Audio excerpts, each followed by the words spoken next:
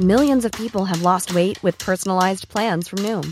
Like Evan, who can't stand salads and still lost 50 pounds. Salads generally for most people are the easy button, right? For me, that wasn't an option. I never really was a salad guy. That's just not who I am. But Noom worked for me. Get your personalized plan today at Noom.com. Real Noom user compensated to provide their story.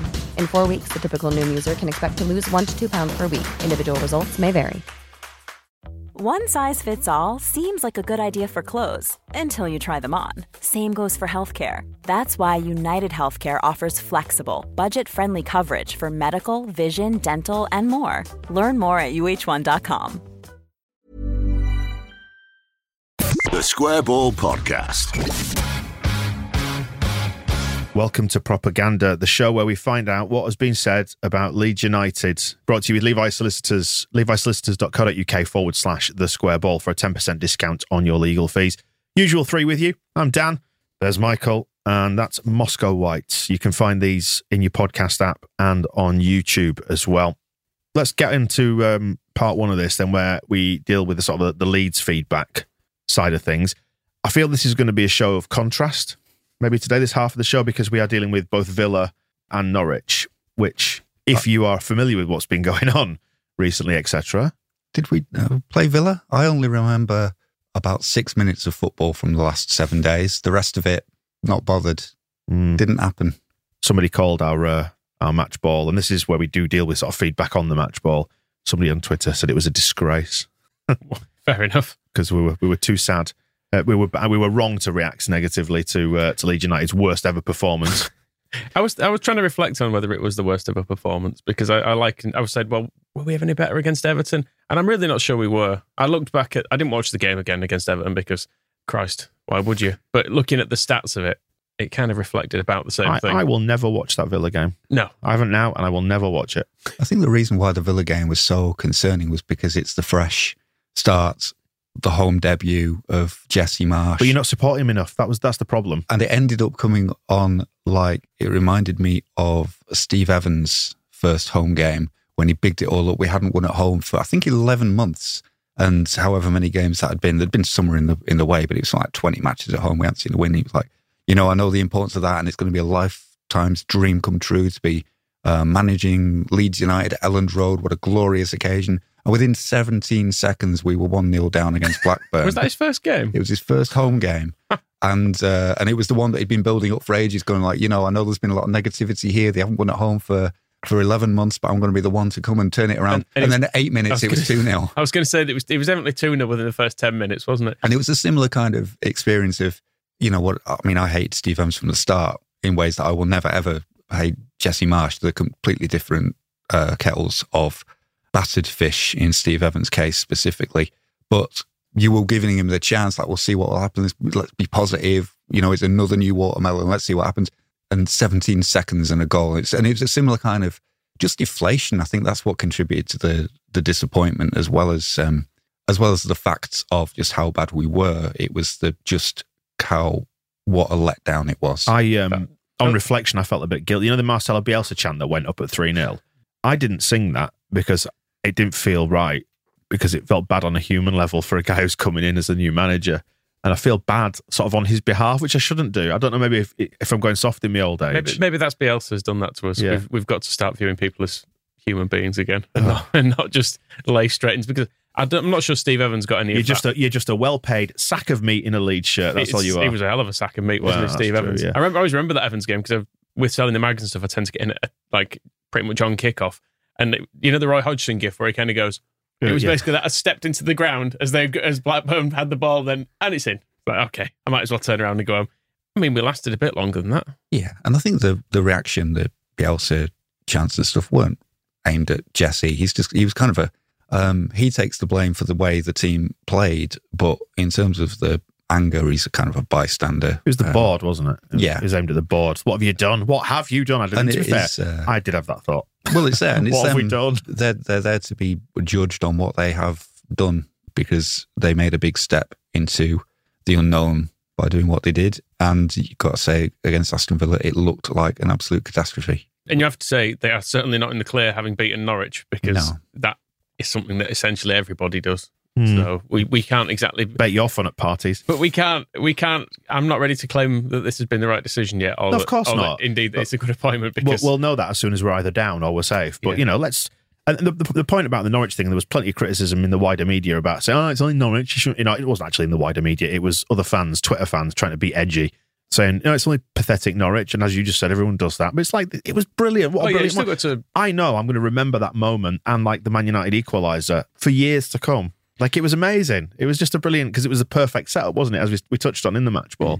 It was just the ultimate staring down the barrel to complete elation within the space of 3 minutes. And to touch on the wider media and kind of for where attitudes about Marsh are, I think it's worth kind of laying out a sort of the statement. It's like, I still wish Bielsa was here. I think lots of people do.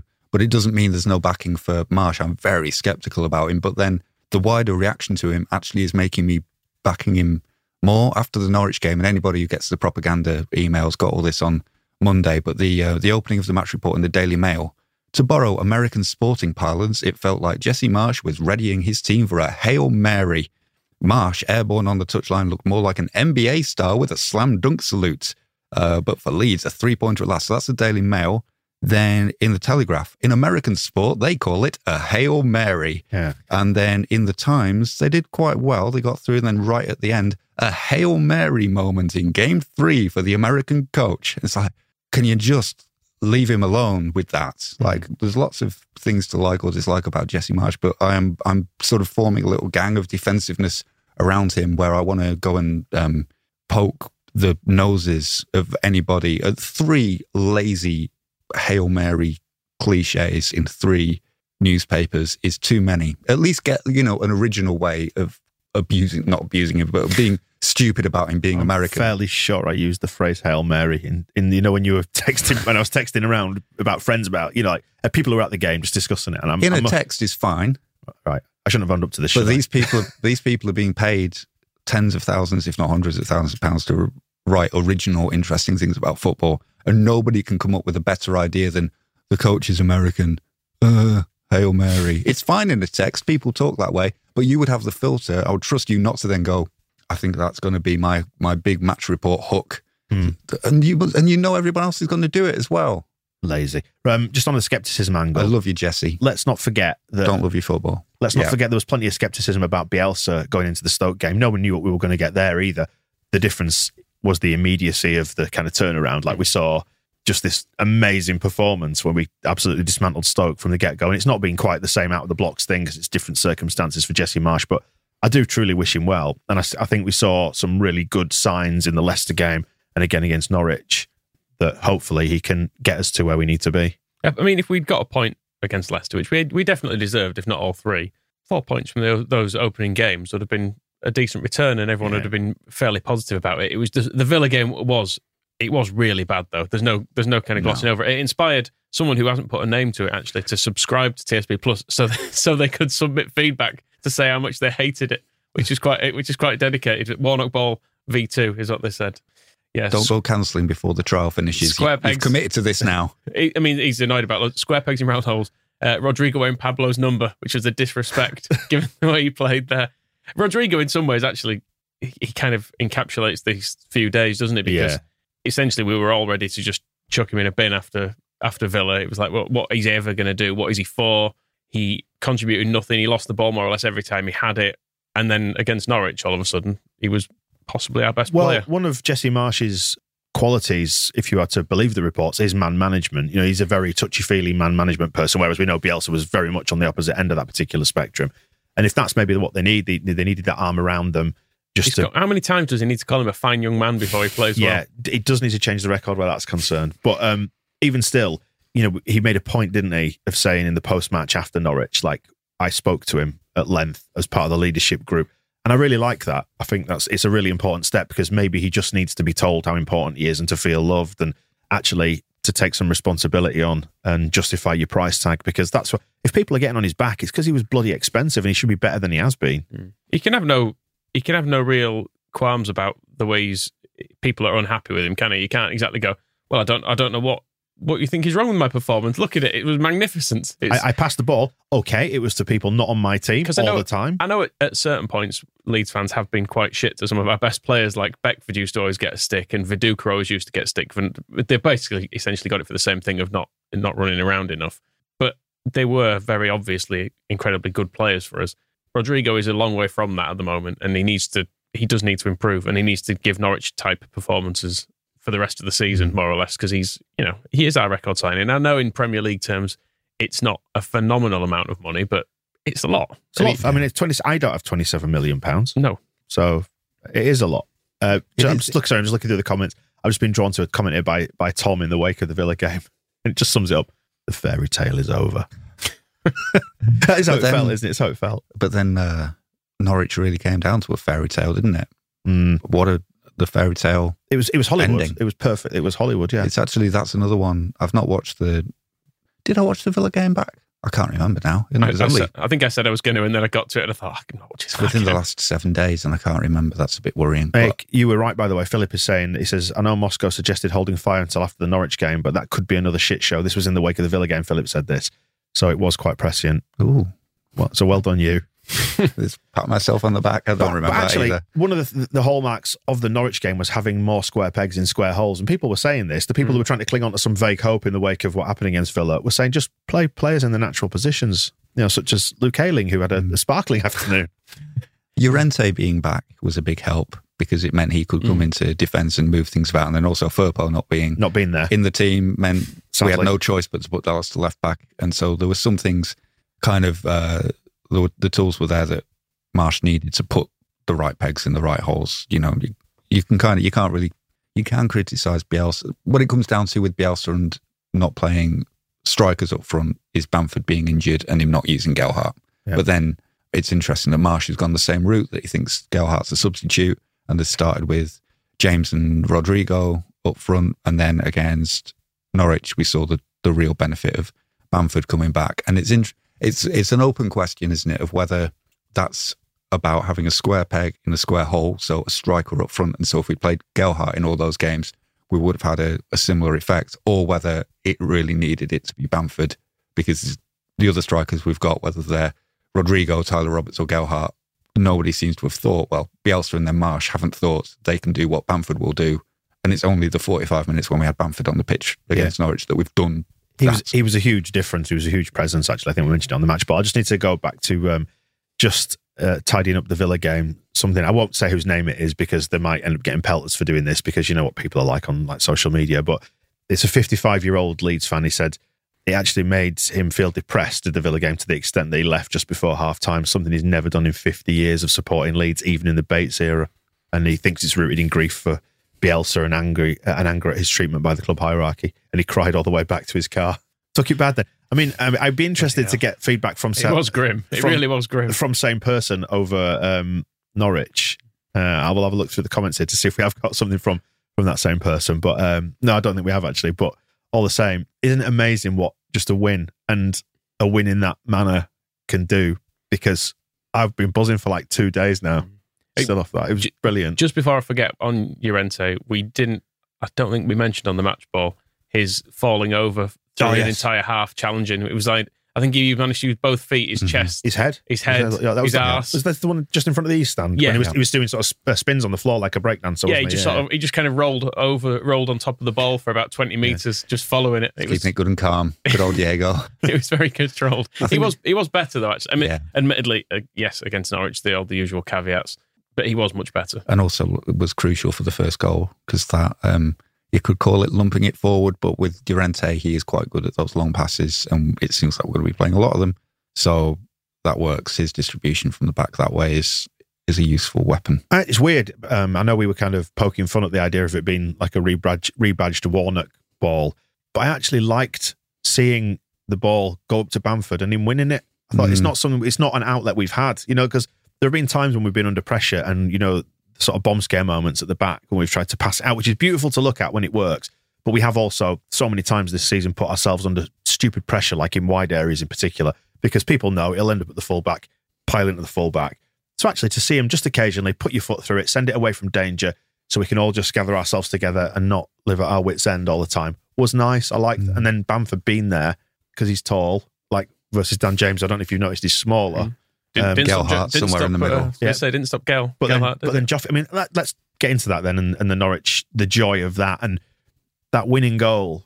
There's so much in it from every single angle that's been posted. Skrill, all the angles, but even from the header, laughing at Ben Gibson not being able to get up above Joffrey, because even when that ball's going to him, I still expect Ben Gibson to win it. I still expect him to get this, honestly. And Joffrey it's a full Peter Shilton, Diego Maradona mismatch, isn't it? You think, well, surely he's. Oh no, the little man's got there. And then not only that, but the direction of Gelhardt's header was absolutely out of this world. And then there's Rafinha's aggression and desire to get on that ball, and he nicks it away and goes through. There's the crowd saying, "Go on," as he picks it up and goes through. Then he goes round the keeper and goes wide. And then there's a secondary, slightly quieter, but go on. Because everyone thought he'd fucked it. Yeah. And even and then you match it up with Brinlaw's commentary when he's got his hands on his head. If you haven't seen that video yet on LUTV, it's on the website, isn't it? Where he goes, "Oh, he's gone to," and before the sentence is fully formed in his head and got out of his mouth, the ball's gone back across to Gelhardt, and we're on the next little action in the play, and Gelhardt scored, and Brin's going bananas. It's just so much in there, wasn't it? And even the crowd shots as well, picking out individual people or areas or like I say, all the different angles. There's one that covers the cop where you just see people spilling down the gangway. It was perfect. And football is about moments and moments like that. And I don't care if it was against Norwich, it was still brilliant. Any game, even if we weren't in a relegation battle, which we very much are, even if it was a mid-table game, when you've thrown away a goal in injury time and then you get one back, it's brilliant. It's like, it reminded me of the Blackburn game in which admittedly was 2 goals, wasn't it? But the game in the Championship where they scored in the last minute and it was like, bollocks, lost this. And then all of a sudden, within seconds, you pull back round. And again, Man United, same. Just that almost instant turnaround that you can get at football. It's why it's better than other sports, in my opinion. Because generally speaking, you can feel things changing in other sports and it happens slowly. Like if you're watching tennis, someone doesn't suddenly win a set. It plays out and you see it happen. And in rugby, things build slowly, generally speaking. And cricket, you get quick wickets and stuff, but it feels like things play out over such a long period of time in other sports. Football is it can just change in a second. Yeah. And it's what makes it so great. And again, I forgot to mention then in the build-up to that, the Norwich fans singing, was it You're Not Singing Anymore? Yeah, just at the start of it. And you just hear it fade out as Rafinha goes through. And it's perfect. It's that in itself, that they should mint the video of that as an NFT. If you're going to sell don't encourage. If you're going to sell stupid NFTs, that would be a very valuable one. If they do this now, it's on you. I don't want you to don't do it. If you're listening, Andrea, and I know you like all the bleeding edge disruptor stuff, don't do this. Terrible idea. But if you had to can a particular moment, that it was beautiful. It was a Renaissance painting, but made into a football match. If that makes sense, I loved it. And then it all still came down to Mellier's face, to somebody just smacking the ball into the keeper's face. It's incredible. Which it's all part of the beauty of football. I would not have thought it beautiful had Pukki scored that, but a little bit like after the Derby County game, I probably would have had that sensation of what the hell have I seen? I still feel that way. I think you've got to kind of take Mellier's save as part of that whole sequence and just go, what the hell was all of that about? Tim Krul got an assist nearly. Tim Krul, and not an assist where he's punted it up from the other end. I mean, because, he's got a key pass in there as Meslier, hasn't he? Key pass up to Joffrey with the assist. Almost, because he went back to him, didn't it? But, he's not far off being involved in that goal, Meslier. Different kettle of fish to Tim Krul being on the edge of our D and hooking it back in for Pukki to put it in the 96th minute. Such a busy day. Playmaker, goalkeeper and referee. Yeah. All in the one day. Did well, didn't he, the lad? There's an interesting question here from Gillian in the feedback. And we've got, all the usual topics are in there. People concerned about us not taking chances and how narrow we were, things like that. But questions around the pressure of playing in front of the fans. And it's something that Marsh touched upon, actually, in the wake of the Villa game, about maybe the players are so desperate to do well, and yet the crowd can maybe be a hindrance. Was the first hint of that. Whereas Bielsa always spoke very positively and in glowing terms about, football being for the fans.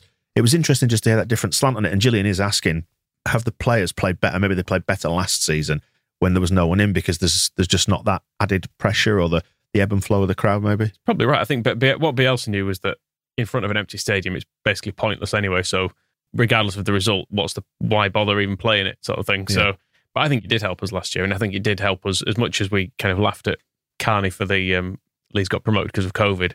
I don't think it helped in terms of fitness particularly, which is what she was getting at. But I do think the pressure of Ellen Road not being there probably did help. Yeah, because that Barnsley game.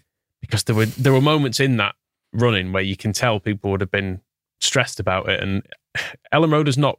It was kind of there on Saturday. It was on a knife edge, wasn't it? Yeah. That was the thing. But that's why it's even better, though. It was like if that full-time whistle blows after the Norwich goal, if the refs only put 2 minutes of injury time up and that's the end of the game, the whole atmosphere is toxic and horrible. And Victor Orta's crying because people are chucking stuff at him, and not because I don't know he's happy that Joe Gellert scored. The whole experience of that game and the way we talk about it and the way we view the rest of the season has changed in a second. And really, you could say, is that even fair? Because it doesn't make it. It's a very small moment to have completely turned the way everyone feels. But I mean, I still feel a little bit worried. I think you're right to, because we're still in a very perilous position, but we've given ourselves a hell of a chance now. We just need to repeat that outcome a couple more times, get some draws, and we'll probably be all right. Yeah. On Marsh and the crowd and the way of playing, I was thinking during the Norwich game, particularly in the first half when the press was brilliant and we're right at them and we're being aggressive, and something he talked about afterwards where he said the difference was that we were aggressive from the start and were able to bring the crowd into the match more. It occurred to me how that kind of style of play has got to be very dependent on mood, because if you're not in a good mood, you're not going to want to be... The balls forward are going to go, you're going to go, bloody hell, you've conceded possession and again. you won't want to chase down their players and do all that stuff. It's really difficult. And you saw how easy it was against Aston Villa not to do it. And we're kind of talking about them taking some easy options. So that's where Marsh's man management, which when he talks about it, kind of does make my skin crawl a little bit, because it's just not an approach that I kind of get along with. But then he talks about the effect on Rodrigo, and that when he says out loud, he's like, we had a leadership council meeting and then we had conversations, and he got a lot out of our conversation. I got a lot out of our conversation. He's a great, intelligent young man. You say, turn it in. But we're British, we repress our feelings. And it worked. But it worked. And Rodrigo, whatever it did to get him mentally up for that match, did all the right things. And so maybe it is the right approach in the atmosphere at Ellen Road, is to have somebody there working with them. I wasn't too keen on one of Marsh's comments after the game where he said, talking about the effect of the crowd, where he said, I can tell how intelligent they are by how they cheer and when they cheer. They'll get to understand more and more what the tactics behind what we're trying to do are, and the right kind of cheering to make to help the team.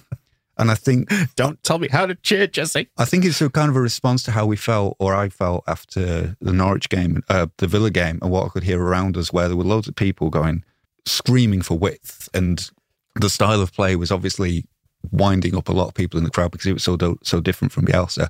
I'm not sure how I feel about him saying that we need to learn more about the style of play so that we will start cheering when we go narrow and bang it up to the big man and all this kind of stuff.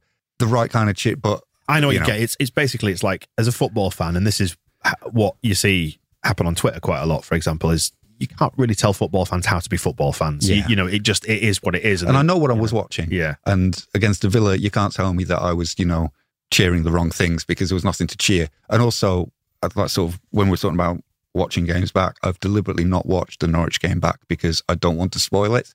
I'm really happy about the last 6 minutes, and I'm really content that we made enough chances in the first half that we should have been 4-0 up by half-time, and then all the chaos and scraping past Norwich stuff doesn't happen. But I feel like I'm not sure I'm totally on board with the style of football that we're going to be playing. I was just going to say, before you come in, Michael, that I suspect part of that is just a defensive mechanism from Jesse Marsh, is that he wants to succeed, and just is almost saying there, just give me the time to implement my ideas. And just the way it's come out, isn't it? Yeah, because it's almost like it comes across as you need to learn how I operate because I'm the daddy now. But actually, there's also a defense mechanism built into that, in that just give me the time. We did. We gave him at least half an hour against Villa. Yes, I'm going to say after 60 minutes, whatever it was, we were cheering Marcelo Bielsa's now. Go on, Michael, sorry. I was just going to say on the style, I felt like against Norwich, there were moments where I thought, this is admittedly, you have to understand how negatively my head works around these things, but I was watching it, and there were certain passages of play where I thought a good team probably creates a chance there or scores there.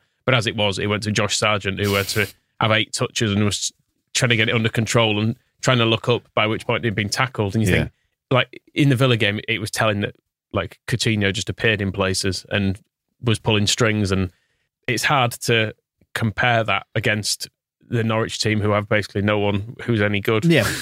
But the other side to this argument is it was a good time to face Norwich, and when we looked at the fixtures and we saw that as a game we could win, and all right, the pressure stakes have been ramped up way beyond anything we ever wanted, but if there ever was a good team to face when we needed 3 points, it was then, and a good time to sort of test the system and get people learning, and now they've got another 90 minutes of it under their belt. And it was slightly tweaked as well, because it was a 4-2-3-1 versus the 4-2-2-2. Well, he'll change from game to game by the sound of it. He'll do a match plan based on the opponent, but there was certainly, it felt like we went wider, whereas against Villa, I don't know if it was maybe because of the lack of time he's had with the players, that he told all the players his ideas against Villa, and they replaced everything they'd ever learned with that. Yeah. And then before the Norwich game, he basically said, you can still do the old stuff.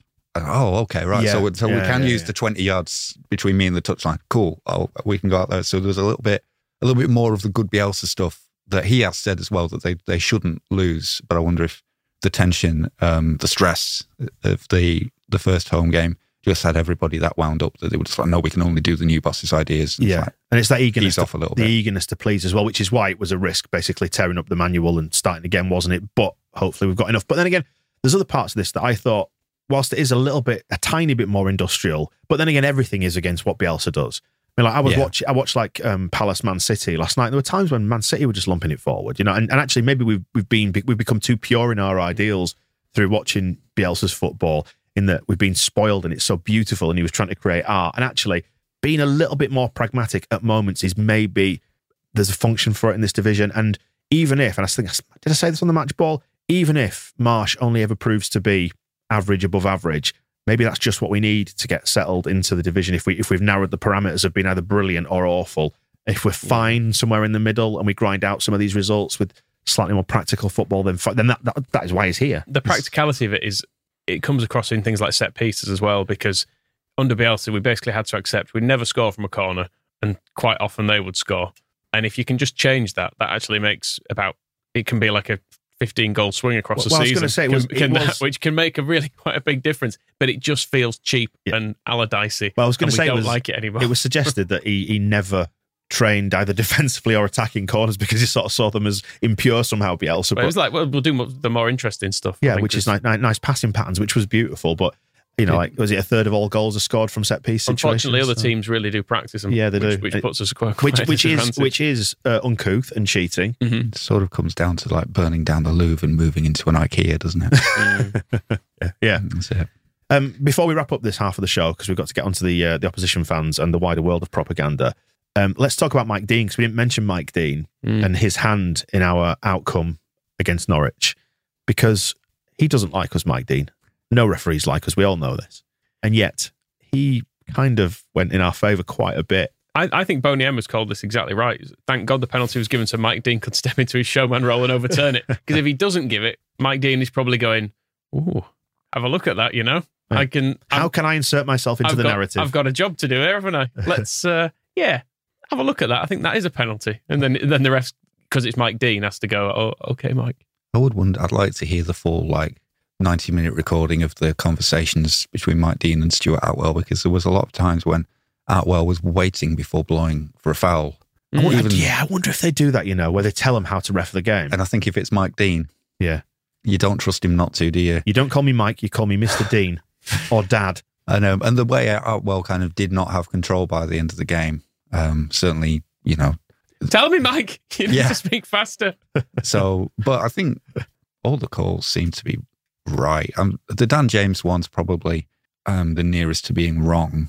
I think that's definitely a penalty. I think Dan James, we always used to hate the little scum bastard when he was doing this for Man United, where if you watch what he does and the way that he arcs his run, he's very, very clever at this, about putting his body between the player and the ball.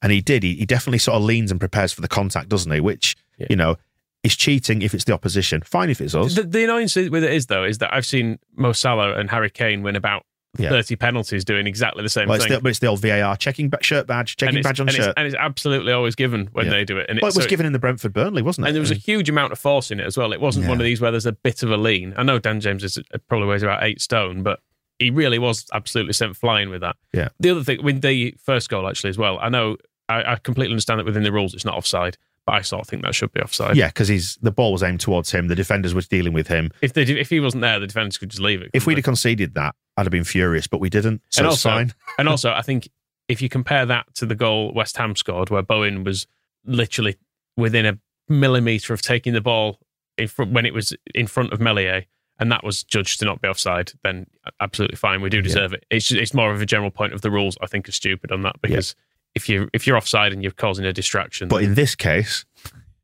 it's within the rules. We're going to be hypocrites. It's always a goal. Is that I think it is different to the Bowen one. The Bowen one was a ridiculously extreme example of it, where there's someone right in the goalkeeper's face sliding in, but.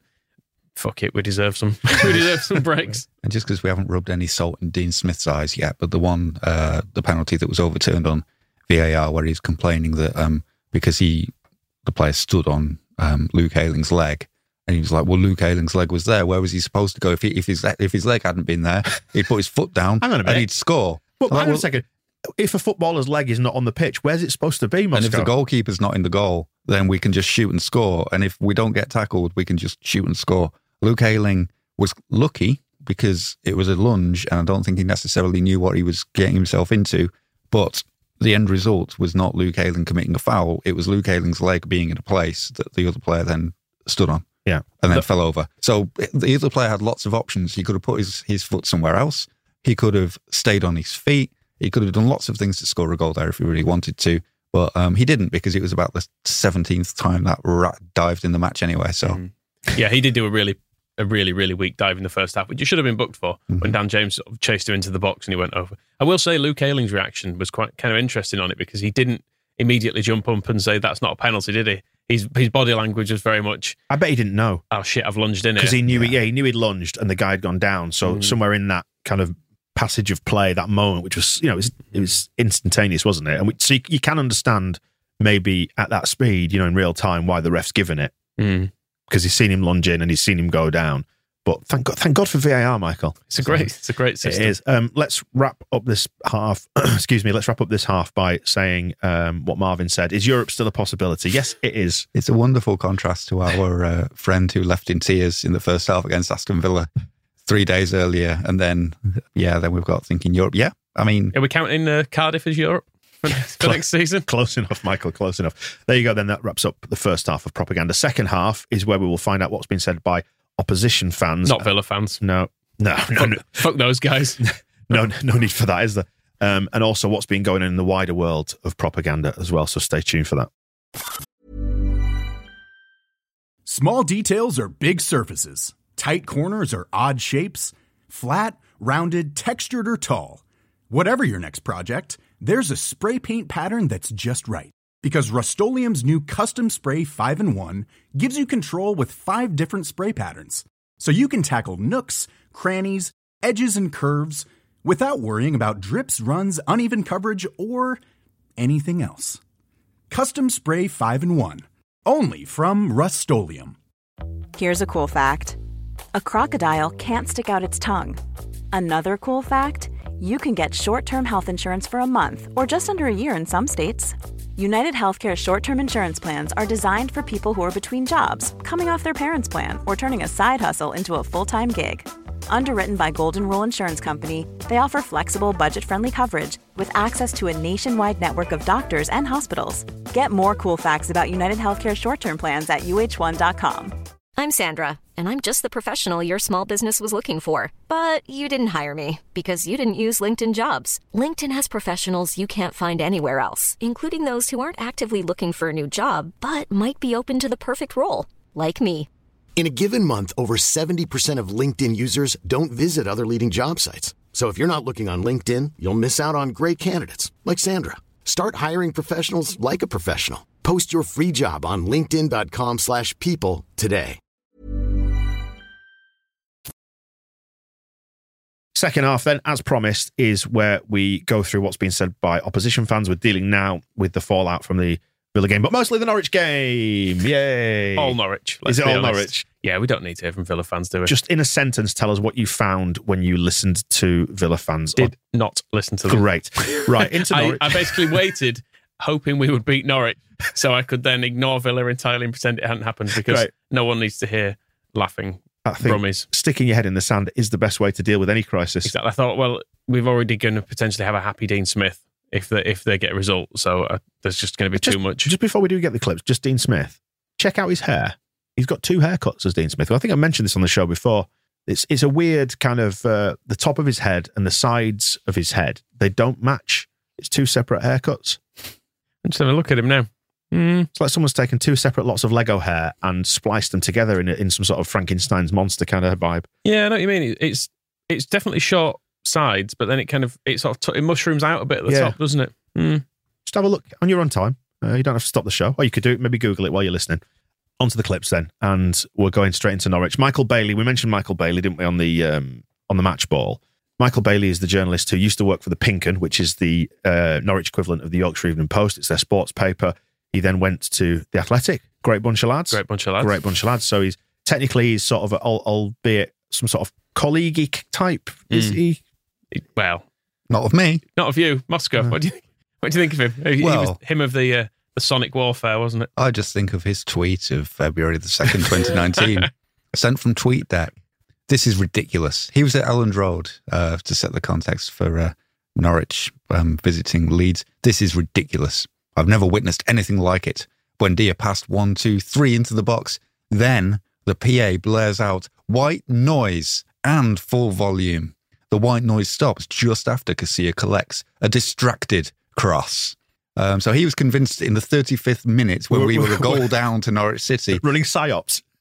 That we were deliberately playing white noise through the PA. And then obviously ratio is what the kids say, don't they? It doesn't actually say how many replies there are on this, but 49 quote tweets.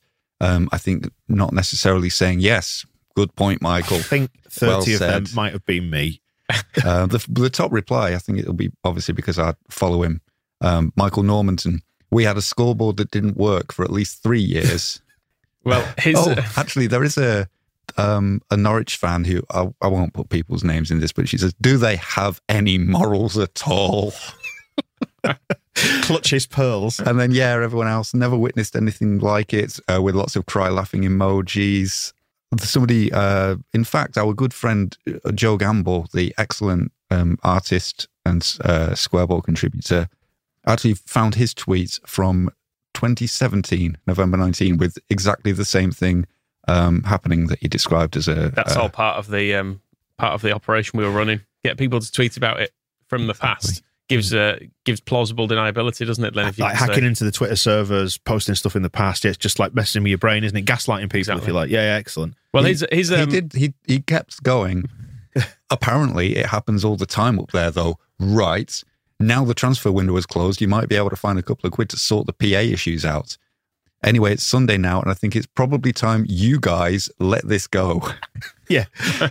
You started this, Michael. Yeah, and that wasn't even his last word on it. I mean, given this tweet factually describes what happened, and it was something I've not experienced at a match before. I'm doubling down. It's not my fault. It's your fault. This has got quite the reaction. It's your fault that I didn't know. I didn't bother looking into this, so it's your fault. You lot reacting to this are the ones who were all crazy. For the record, I have tweeted about this since, and if you really want to keep getting wound up about it, that's up to you. And here we are, what are we, 3 years later? Never forgotten, Michael. Never forgotten. Well, Phil Hay says he's nice anyway. Yes, I'm sure he is nice, but I don't care. So, fair enough. He's an idiot. Well, his you get nice idiots. His appreciation of the... They're often the best kind. Of the technology. What a horrible idiot. They're terrible.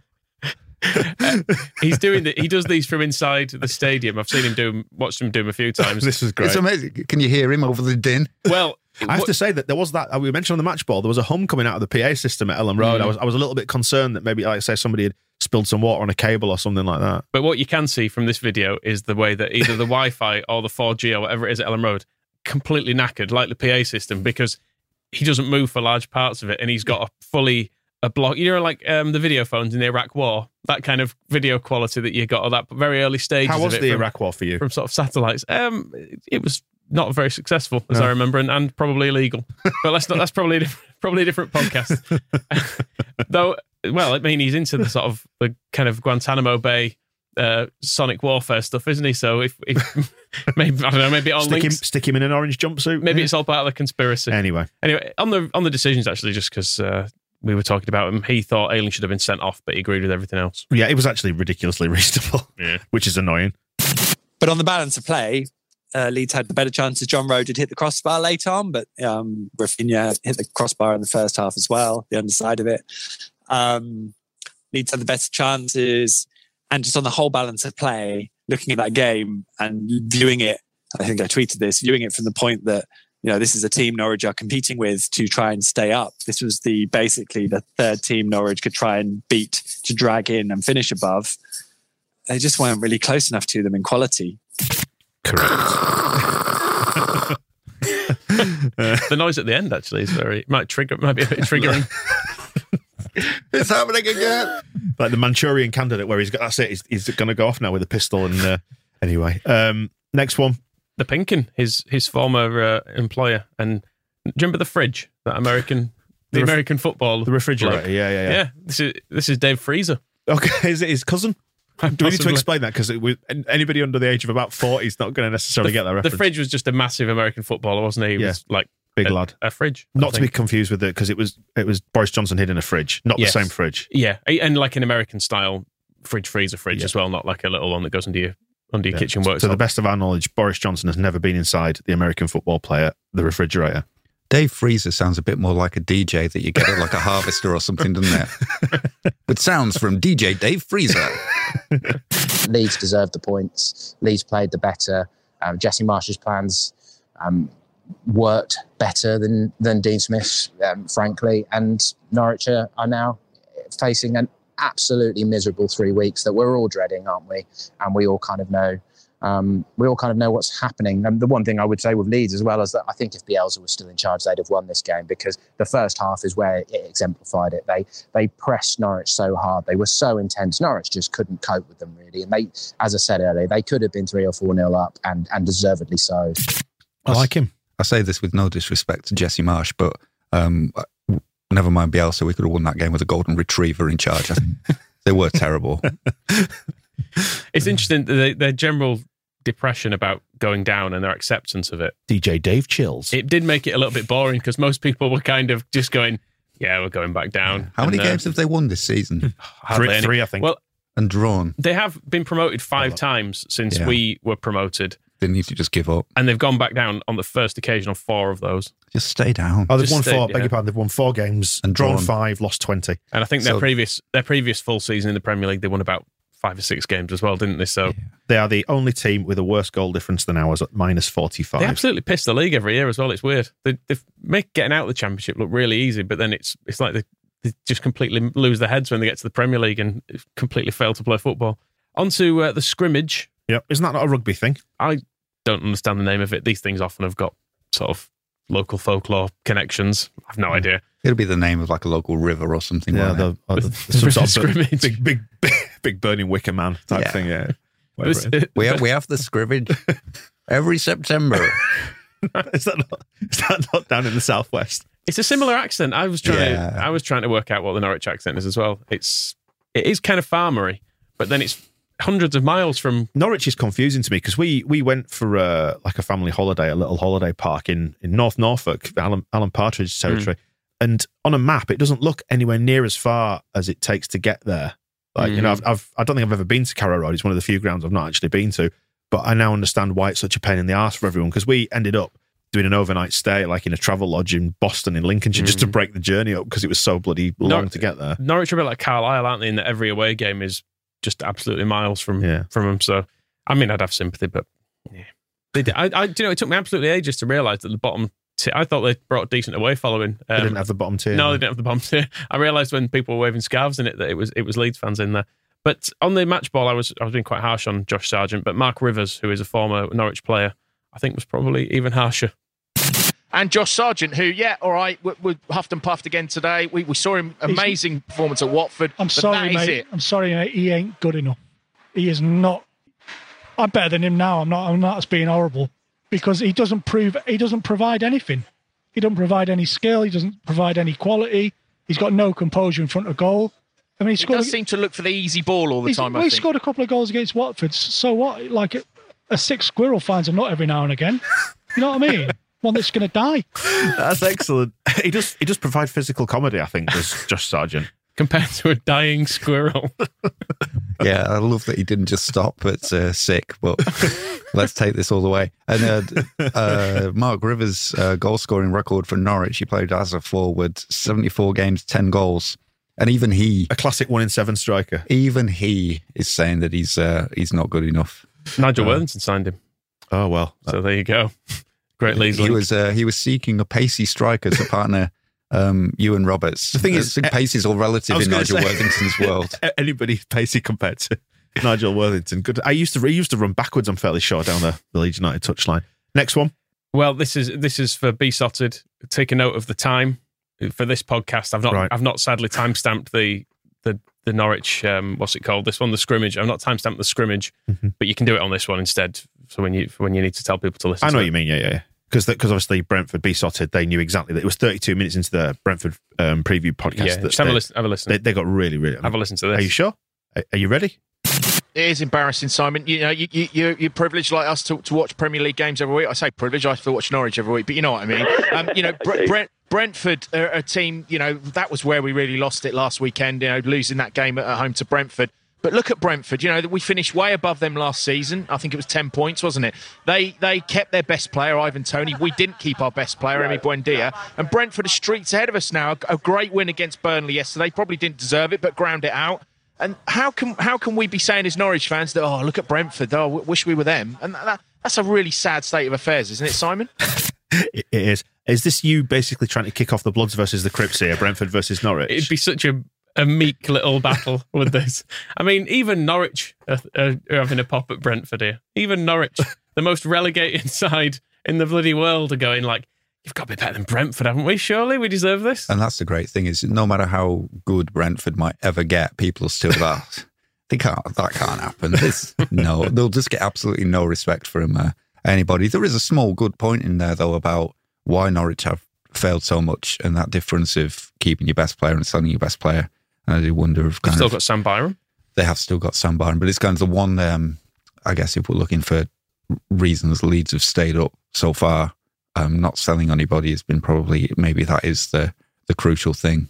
Brentford didn't sell anyone. Who was up before? Wolves when they came up. I mean, Wolves came up. I was going to say Wolves came up with like an entire. Yes, if you're not financial doping though, you've kind of got to heavily invest as best you can, which I guess is what Leeds have done up to this point. Isn't but that's it. Even like taken out of what you might invest for new players, if you come up with the momentum of waltzing the league as we did, and then Norwich did, but then you take out a big part of what helped you waltz the league. You're asking for trouble that way. We've been asking for different kind of trouble by buying players who aren't good enough instead of. But at least we didn't get rid of the ones that we really, really needed. Oh, they're not happy, are they? And good. At the end of the day, we just need 3 sets of fans to be unhappier than we are this season. Job well done. Welcome to the Premier League. Are you enjoying yourselves? Come in. The water's lovely and warm.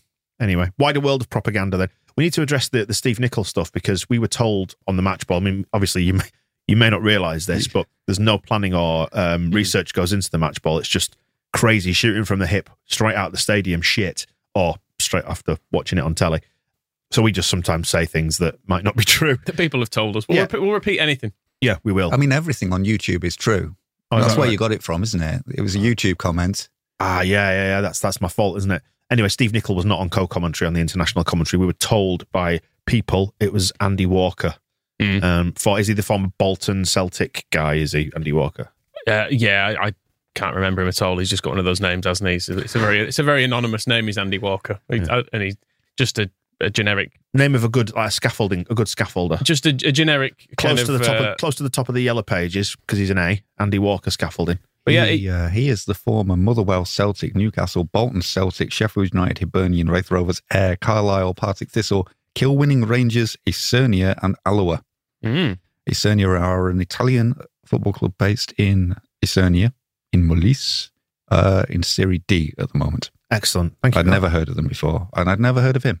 No, neither had I. Even though I presume we've watched him at some point, either playing for Bolton or Sheffield United. But the closest they've got is sharing a city back in the mid to late 90s. Then they might have been friends.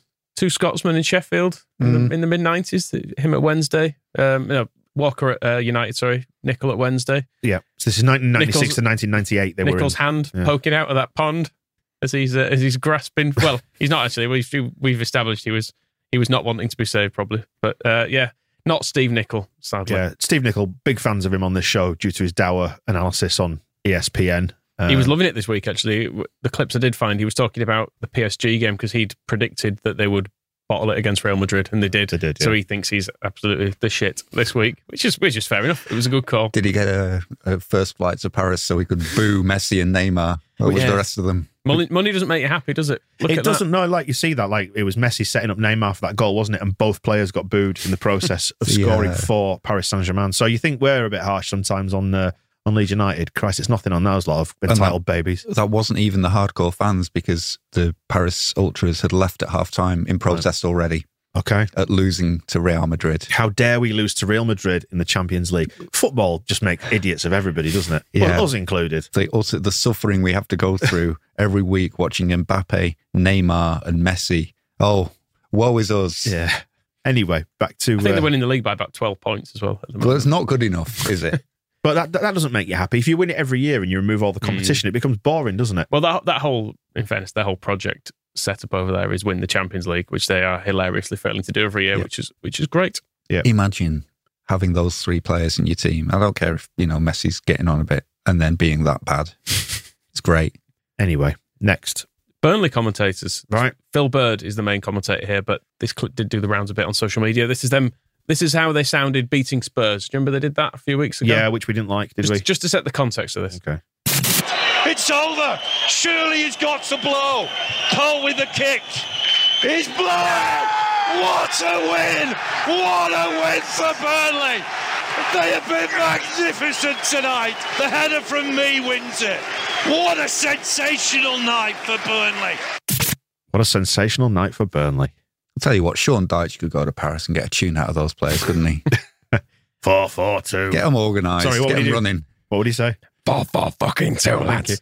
Right, and then... Need a big man as well. He'd have... If they still got Choupo-Moting, he'd have him straight in the team, He would insist as well on calling Messi Lionel. And it would sound like... Lionel. Lino. I don't think Lionel, too many syllables. Leo. He'd keep it simple. Leo. Anyway, Phil Bird. Bit of contrast, is there? Yeah, they lost to Brentford this weekend. But bear in mind the rule, that how much they're celebrating then. Not allowed to celebrate wins. No. I mean, they're celebrating here like they're staying up. It's like they've won the Champions League. This is not they could go and lose 8 on the spin here, couldn't they? Absolutely. This is not the end. No. For most of that game, we dominated it, so they can bounce around all they like. They could still go down as well. Of course they could, yeah, of course.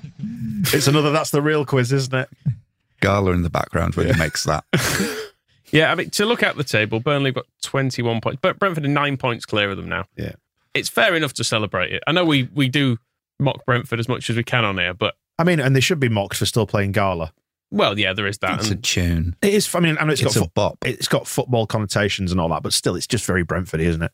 I mean, we play Kaiser Chiefs at full time. Yeah, but I mean, at least there's, whether you agree with that or disagree with it, there's some identity to the city there, isn't there? They are from, yeah. Where's Gala from? Is she Italian? I think it was an Italian song, yeah. She may be a fan of the team that Andy Walker played for. That would be cool, wouldn't it? It would, yes. I didn't put any Warnock clips in, but I did just find him talking on the radio. It's a very short quiz for you, Moscow. Mm-hmm. The question was, which Premier League manager, past or present, would you like to be stuck in a lift with? Would Neil Warnock like to be stuck in a lift? Former Leeds United manager Neil Warnock. Who would he like to be stuck in a lift? Who would he like to be stuck past in a lift? Past or present? Well, I mean, Josie always... Correct. Really? Yep. I think it's more that he'd like to be stuck in the lift with me because we used to really get on. Yeah, So predictable. Right, we've saved a nice wedge of time here for the end of the show to talk about Jake Humphrey.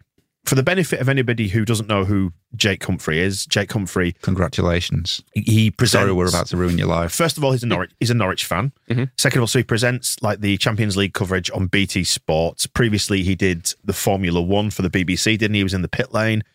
How would you best describe his face? We don't want to incite violence on this podcast, do we? No, but he's just got one of those faces. He's got one of those faces. Let's phrase it as that. And he recently posted about he's got a podcast out, hasn't he? Niche format, it was described as, back to him way back when in 2020, when he came up with this idea about wanting to speak to world-class performers and launching a podcast. And it turns out in the subsequent tweets, realised he was told his parents said, it's too niche, Jake. It's too niche. It won't work. And Jake Humphrey, with his national television platform... My 80-year-old parents said podcasts were not something they particularly were interested in. And so he's got a huge budget production company, his TV salary, all to back this. I've no idea how he made this podcast a success. He's really grafted that. Yeah, and this was all framed around a picture of the O2, which is the former Millennium Dome in London, when they put the roof back on after the recent storms. He said, and look, we've sold, this is my sellout O2 concert. It was like one of the smaller theatre rooms. It's like 2,000 something capacity. So he's done well, but given that, the budget and everything behind it, let's be fair, Jake, it's no surprise that he's made a success of this. I mean, we've only been podcasting for 12 years now, just the 12. And really, we were nothing before Jake, were we? Before he got his claws into this. He's really popularised the format. Yeah. So we owe you a debt of thanks, Jake, but we also need to mention you because you're a Norwich fan. I think Apple should also be thanking him for the increased sales of iPods. Because that was really struggling along until he came along. And in the wake of that tweet, Guardian journalist Barry Glendenning, who has been blocked by Jake Humphrey, I should add. I don't think they get along, do they? He was digging him out quite a lot. I mean, Glendenning does go on some slightly, I think, booze-fueled late night rants, Twitter sessions, which sometimes are a bit misplaced, or he's very obviously just trying to wind people up. He's a professional antagonist, isn't he? But this was brilliant. Yeah, it really was. And well deserved. But Jake, you've listened to a little bit of his podcasting efforts.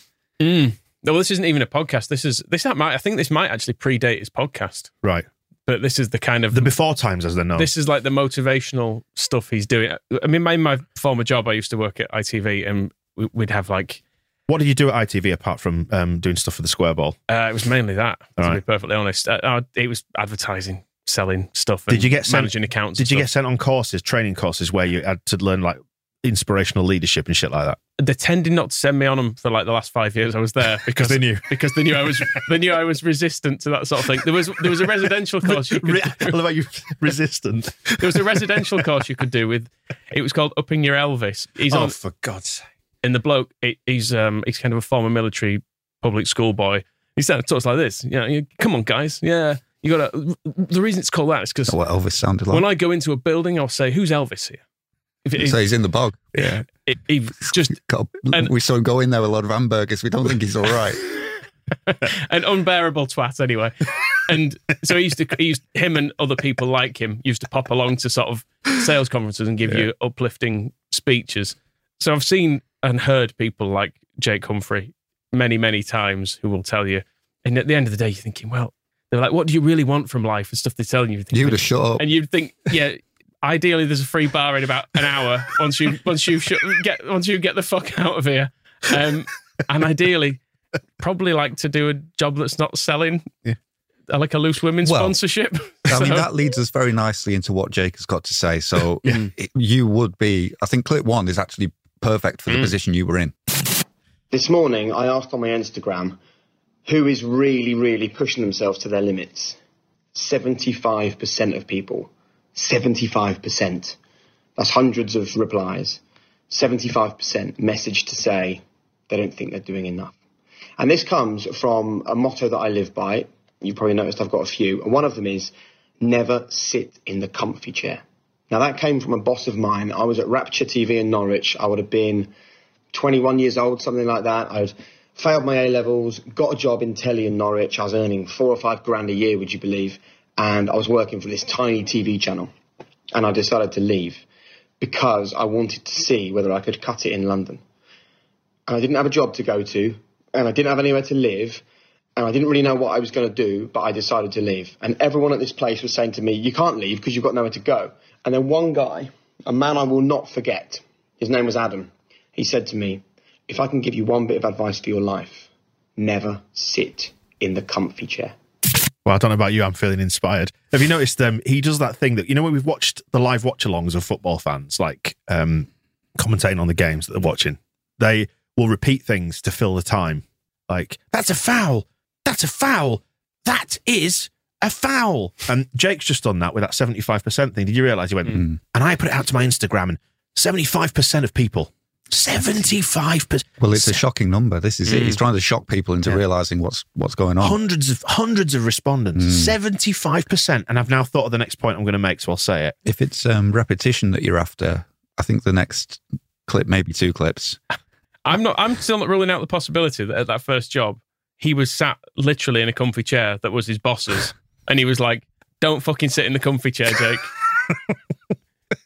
Get out. That's my chair. That's my chair. I like to sit in my lunch hour.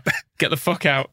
Boss walks into his office and finds Jake sat in his office with his feet up on the table. I'm just imagining what it's like to be you. Get out. I like the bit as well. He goes, it's only $4 or $5 a year. You can believe that. As in, like, because obviously now I'm pretty successful now. Like that's a good lunch these days. That's 600 quid a month tops, isn't it? I want to know what rent he was paying at his parents, how much they subsidised him when he was doing his first job in telly. Because it's like those articles about I bought my first house and saved up there in the paper. And it's always within the first couple of sentences you find out how much the parents have given as a deposit or whatever. Yeah, I lived at home for 4 years and my grandma died and left me £50,000. He's like, oh, okay. I think it's the start of the next clip is relevant for that. So his early life off of Wikipedia, his parentage and, people's upbringings are what they are, but he's from Peterborough. The son of a retired teacher and a retired chief exec of Age Concern. So probably pretty comfortable. If teacher and a chief exec, fine. Yeah, and I think it's the start of this clip where he talks about his early journey. But he went to London. He had nowhere to go. Hear what happens to him, Michael. Got on the train. Hear what happens to him. Little bag over his shoulder. Did he have one of those little bags on a stick like a... No doubt slept under a railway line for months on end. Under a railway line? A bridge, maybe. Yeah, I got you. Bridge would be... And in their words, we don't employ people like you. So I decided not to sit in the comfy chair, and I found another route into working at BBC Sport, and they were incredibly supportive, and it was some of the best times of my career. I was not sitting in the comfy chair when I stood in the pit lane in Australia in 2009 and went live on the television when every single fibre of my body was telling me that I was out of my depth and there's no way that I could do it. And then I was working on the Formula One and an offer came in from BT Sport, and I decided not to sit in the comfy chair. I decided to go to BT Sport, and that was not me sitting in the comfy chair. I then decided to leave London when the whole of the TV industry exists in London, and we came back to Norfolk because this was not sitting in the comfy chair. And I really want you to think right now, what about the comfy chair do you like too much? What is stopping you from going to a really uncomfortable chair? I like a comfy chair better than an uncomfortable one. And it's the start we said people like you. We don't employ people like you. That's exactly what I'm talking about. Yeah. Middle-class white lads who were born to a retired teacher and a chief exec. The BBC employs lots of people exactly like that. So what else apart of... What was it about Jake Humphrey? Your white middle-class upbringing that meant you couldn't get a job? When they say people like you, what is it about people like Jake Humphrey that they didn't like? And I think it's more of a him problem than anybody else. It's not the win that he thinks that is it? It's partly him wearing his lack of qualifications as a badge of honour as well, because I've seen him do this as well. He does it always around results time. He goes like, oh, well, I didn't get any A-levels. But look at me. But probably he failed them when he shouldn't have done. According to Wikipedia, he was sacked from McDonald's when he was 16 as well. So all these setbacks really are just down to him being useless. Did he remove all the comfy chairs? I like to think it was former Leeds United director David Haig, who sacked him. It was a teenage 16-year-old sacking 16-year-old. I see this the other way now as well, because my motto now is if you get in a pub and you get a seat, get the comfy chair. Don't leave the pub. Yeah. If someone says, oh, should we go somewhere else? And you'd be like, well, I'm in the comfy chair. But we've kind of got a corner table. It's nice here. It's not taking too long to get served. Let's stay here. Stay where it is comfy. We could go into a pub where we're having to lean against the bar. There's loud music on. I'm sat down here. I can hear you talk. We can get table service. This chair's a comfy chair. This is it. It kind of comes to because there's more of this to come, unfortunately. So I'm kind of saving some of it because what comes is worse. But there are people who are probably not the intended audience to this, but there are a lot of people struggling to make ends meet, going to food banks, can't get a job, can't do this, would just give anything for 30 seconds in a comfy chair just to sit down and get a break from everything that is making their lives incredibly difficult. Whether it's even, we're kind of worried about things here, but if you go to other parts of the world where, your chair has basically been bombed to bits by somebody that's absolutely out of your control. And then hearing those people are just not trying enough, Moscow. Yeah, they're not positive. They're Moscow, not working hard enough. Moscow, listen, hey, I had my awful TV job where I had to stand in the freaking pit lane, and I suffered a bit from imposter syndrome. Can you imagine how I've suffered in this world? And then BT offered me a much better job, and do you know what? I took it. And then I What a realised hero. I had the resources that I didn't have to work in London anymore, but I could start my own production company in East Anglia. I went and did that as well. How I've dragged myself out of the gutter. And I realised it's audience, and he's not speaking to people in war-torn countries, and he's not even speaking to people in who were not working in media jobs. But it's kind of a little bit of awareness that there are a lot of people want, all anybody wants. What's wrong with a comfy chair would be lovely, wouldn't it? Like, it gets worse, so I'm trying to save it for the worst parts. But really, what more do people actually want out of life than just a comfy chair to sit in, something to eat, somewhere to sleep, a nice house, and everything's fine? But then you've got fucking Jake going, no, you've got to go and do something else now, but play the next whatever. Because if you carry on doing the usual, then you will only be settling for the usual. It's time to do the unusual. I really want you to think about this. I want you to take a chance. I want you to go out of your comfort zone. Completely change your thinking about taking a risk and taking a chance, okay? Just think of it as having an adventure. I bet 90% of people watching this can take a big risk, can take a big chance, and if it doesn't work out within 6 months, they can be back to where they are today. Well, they can't. I've got a good point on this, Moscow. My energy bills are about to go up from about 80 quid a month to about 160. They're probably going to double. So I'm thinking I might have an adventure. I might take a risk over the next 6 months. Bang the central heating right up. Yeah. Crank up the heating, open the fucking windows, not pay my bills, see what happens. Get out that comfy chair. Within 6 months, you're probably back to where you were anyway, apart from the financial ruin and obviously probably debtor's prison, which you might be able to be reintroduced. It's the 6 month thing is really, really important when you listen to the next clip where he is listing the things. Bear in mind, he says you can take a risk because within 6 months you can be back to where you were anyway. So really, what does it matter? Well, just to draw on my own experience from this, I got made redundant from my job. It was the back end of 2019, my job finished. So I had to take a risk and do this. Had this not worked out, within 6 months, I would have still been made redundant, but with no money. He's making a good point then, because you got out of the comfy chair and you got into the office chair here. So, but I think that's okay, because you didn't really have a choice. Your job was being taken away. He's talking about quitting, and so what he says here is some of the worst life advice imaginable. It doesn't need any more build-up than that, apart from just to say, listen to the things Jake Humphrey is about to suggest that you should do just because life has got a little bit too comfortable, and do not do any of these things for that reason. I could be a Jake Humphreys hero here, because I did quit my job to do this. You did, yeah. But if I'm perfectly honest about it, I was kind of ready to leave that job anyway. Yeah. I wanted to do this. But the bastards wouldn't even make you redundant, would they? They wouldn't. I really tried. You did try. But crucially, the real crucial aspect of this is I own a house. I don't have a very big mortgage. My wife works. I knew things would be fine for 6 months. That's for me, things were going to be fine for 6 months. And if I needed to get a proper job, I'd get a proper job again. It's not good advice for everyone. Do not fucking listen to Jake Humphrey. Jake is about to make a lot of suggestions that go far beyond changing your career. I love how angry you are. So why don't you go for it? Just whatever it is, moving to a foreign country, changing jobs, breaking up with your partner, asking that person in the office who you've always been in love with whether you can go on a date, having children. Like, there's never a good time to have kids, and that is not sitting in the comfy chair. But do you know what? Just go for it. Whatever it is, whatever you haven't been doing, it's time to do it. Give it a go. Give it a go, and fail is better than not giving it a go at all.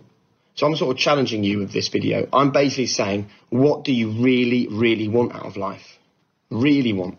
And why have you not gone to get it? Why have 75 people said to me on Instagram today that they're not giving it their all? How do we evolve? How do we break new frontiers, find new drugs to treat illnesses, visit countries we've never been to before, unless there were people at that time who were willing to take a risk, willing to push the boundaries? This is it. This is the moment. Make this video the moment that you go, right, I'm taking a risk. I'm going to go and do this. Yes, Jake. I'll leave you with the words of Nelson Mandela. Oh, come on, Jake. Some things seem impossible until they're done. A production company in Norwich seemed impossible until it was done. We would never have had penicillin if it wasn't for Jake. Electricity. If people hadn't taken that risk, split up with their long-term spouse, had a baby with their boss's wife, just all of that stuff. And what you should do is have children with somebody at the office that you've fancied for years. It doesn't matter about your home life, and then fail anyway because it doesn't matter. It's just a baby. It's fine. You can give it back after 6 months. And you've only ruined the lives. It's within the warranty. You've only ruined the life you had with your old family, with your spouse and any kids there. The life of the family of whoever's spouse you've stolen to have those children with. Ruined. Probably the entire company has fallen apart because everybody's fighting over you breaking up your marriage to go and ask somebody else out. But, what if we don't take those risks? Well, I'm Team Jake, and I like how he drew an equivalence between his production company in Norfolk and the discovery of penicillin. But, I'm going to follow some of his advice now because I think it's good sound advice, about the person in the office that you've always wanted to tell that you love and, splitting up with your partner, maybe going to a foreign country. So, Michael, I know it's probably not the easiest time to do this live on the recording, but I am thinking about leaving my wife, and it's because of you. Fine. Well, it's because of Jake. Well, Jake's inspired me to tell you how I feel about you. I'd like us to go run away together, start a new life.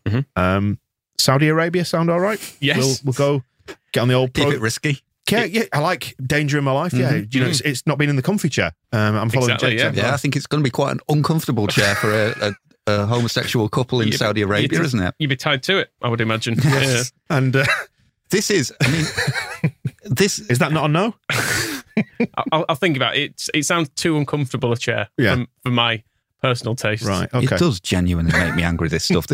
I've not realised the extent. Like one of the things Barry Glendenning calls him is Jake oil for snake oil, and this stuff. This is the fucking sales pitch of an absolute. It's when he says 75% of people on his Instagram say we don't feel like we're doing enough in our lives. I will guarantee you that 100% of that 75% of people who feel like they're not doing enough in their lives would feel like they were doing enough in their lives because they are if they unfollowed Jake Humphrey on Instagram, who every fucking day is telling them, you're in a comfy chair, you're not doing enough in your life. Why don't you take a risk? Why don't you do this? Why don't you do that? Everyone should present on BT Sport.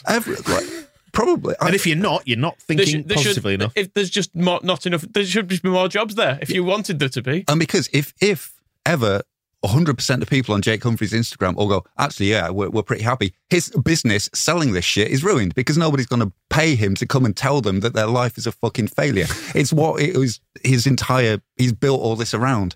Those 75% of people don't need this guy telling them that they're not doing enough in their lives. What about the new drugs? And how will they ever develop if Jake isn't there with his admittedly no A levels that he's going to be making just in a lab? Whoa! Just take a risk. Someone drink this. It might cure cancer. Who knows? Oh no, you're dead. Brilliant. I mean, I don't think that new drugs are created by taking risks. I think it's done with really diligent scientific work where they'll try loads of different stuff really methodically.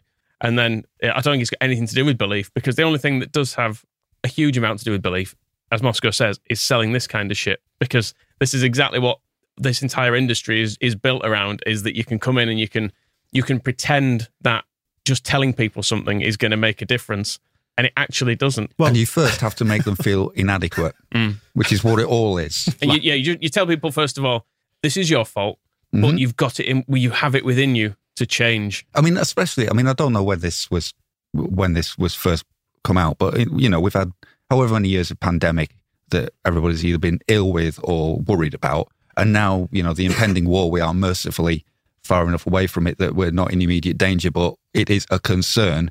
I don't think anybody is not under stress and I don't think anybody needs to fucking hear this smug fucking bastard telling people, I think you could try a little bit harder, couldn't you? I think you're a little bit too comfortable. No, who is comfortable? Just go and have some kids. Moscow, you've not got any kids, go have some. Yeah, just fucking have some. Just go Doesn't have matter, some. does it? Pick somebody. Who? And go and have some. Just go and ask people on the street. Ask if they want to have a baby with you. So you look a little bit too comfortable. Always goes down well, that. If anyone's watching wants a baby with Moscow, he's up for it. He needs to. Well, even if he says he's not. I'd be a willing carrier, but nature means I can't. He needs to get out of his... You should have another. And get divorced. Life is hard enough without wankers like this coming around and telling you that you're doing a shit job of it. Everyone, you're all doing fine. I think... You're allowed to be unhappy. Yeah. It's fine. Yeah. I mean, you are allowed to be unhappy. That's why we're Leeds fans. And it's not just about unhappy. You're allowed to just... If you've got to the point where you actually have a comfy chair and things are cool, everything's fine, that's okay. Yeah. You don't have to burn that down just because some fucking... This guy, and I can see him on the screen in front of me. So I think that you should be trying a bit harder. The picture of... Nelson Mandela is ashamed of you. He got out of jail through thinking and trying harder. Yeah, I mean, to liken him getting a job at BT Sport to Nelson Mandela's plight is insulting in the extreme. That's the other thing. I mean, these things maybe do help some people. I don't know. But if the image I've put on here of him is him looking quizzical, I would say, and smug, but trying to look interesting. Bear in mind, this is one graphic, but it manages to fit in the very limited text on there. Feel better, live more, world-class habits.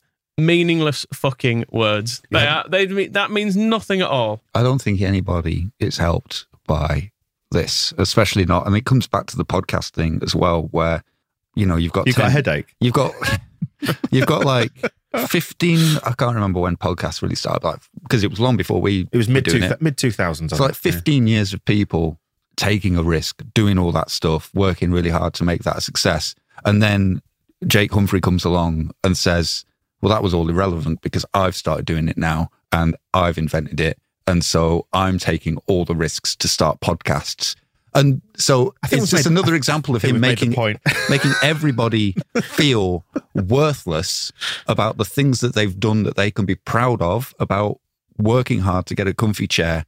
And then he comes along and fucking kicks a leg off it and says, well, that's not good enough because I didn't do it.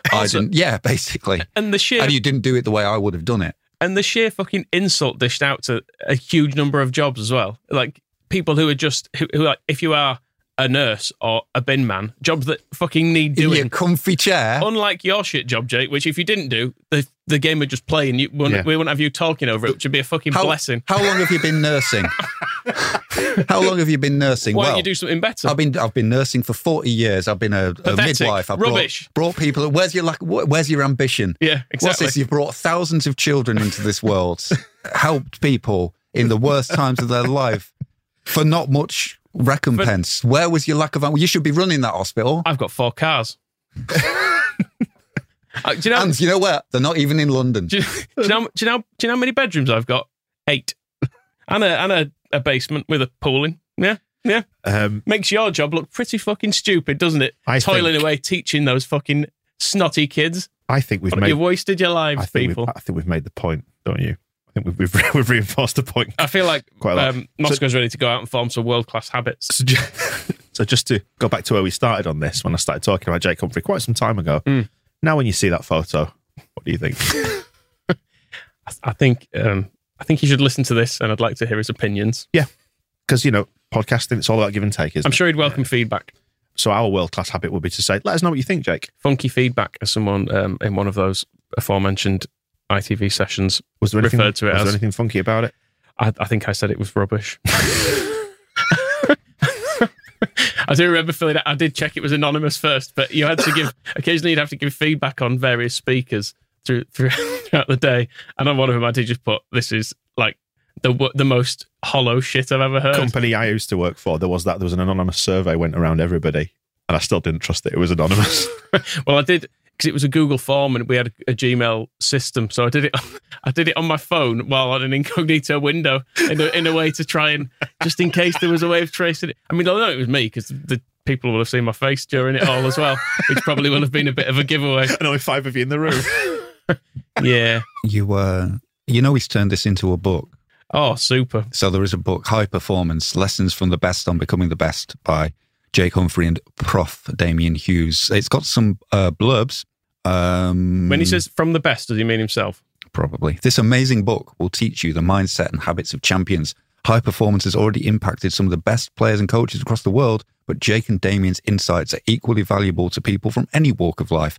I urge you to open this book and open your mind to the lessons within. You know who said that? Jake Humphrey. No. Professor, what's his? No. Nelson Mandela? It's an independent viewpoints from a very happy Frank reader. Lampard. Got Is it. it actually? That's Frank Lampard. Also on the cast of shame, Fern Cotton says it's good. Tracy Neville, and Sir Clive Woodward. So there we go. But if you want to, dickheads, every one of them. If you want to pay, Frank Lampard and him you can see they'd be good mates actually. Well, he always goes into bat for Lampard, doesn't he? Like when it comes to like Chelsea's record and stuff. I try not to watch him because he's unbearable. Yeah, he's always like, let's just say Frank did this, and Frank, fuck off. So if you want to pay £10 to have somebody to tell you that you're not good enough, there's the book is available. And let's end this Frank show. Lampard We have gone really long on this one, but let's just to look, see how much it cost him for a speaking appearance. We can book him to speak. Let's get just, him in here. Let's just say, throw stuff at him. Let's just say, if you're still alive, you are good enough. Yeah, you're doing fine. You're doing fine. Crack on, just crack on, and keep going. Yeah, ignore this twat. If you're in a comfy chair, enjoy it. Yeah, exactly. You've done well to get in there. It's comfy for a reason. It's not coming for free, has it? That comfy chair. Exactly. Enjoy the comfy chair. We'll see you in a bit. The Square Ball Podcast.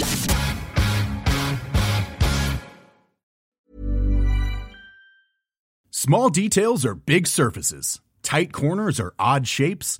Flat, rounded, textured, or tall. Whatever your next project, there's a spray paint pattern that's just right. Because Rust-Oleum's new Custom Spray 5-in-1 gives you control with 5 different spray patterns.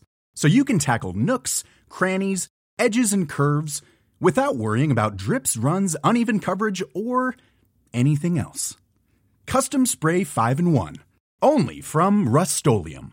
Mom deserves the best, and there's no better place to shop for Mother's Day than Whole Foods Market. They're your destination for unbeatable savings, from premium gifts to show-stopping flowers and irresistible desserts. Start by saving 33% with Prime on all body care and candles. Then get a 15-stem bunch of tulips for just $9.99 each with Prime. Round out Mom's menu with festive rosé, irresistible berry chantilly cake, and more special treats. Come celebrate Mother's Day at Whole Foods Market. Planning for your next trip? Elevate your travel style with Quince. Quince has all the jet-setting essentials you'll want for your next getaway, like European linen, premium luggage options, buttery soft Italian leather bags, and so much more. And is all priced at 50 to 80% less than similar brands. Plus, Quince only works with factories that use safe and ethical manufacturing practices.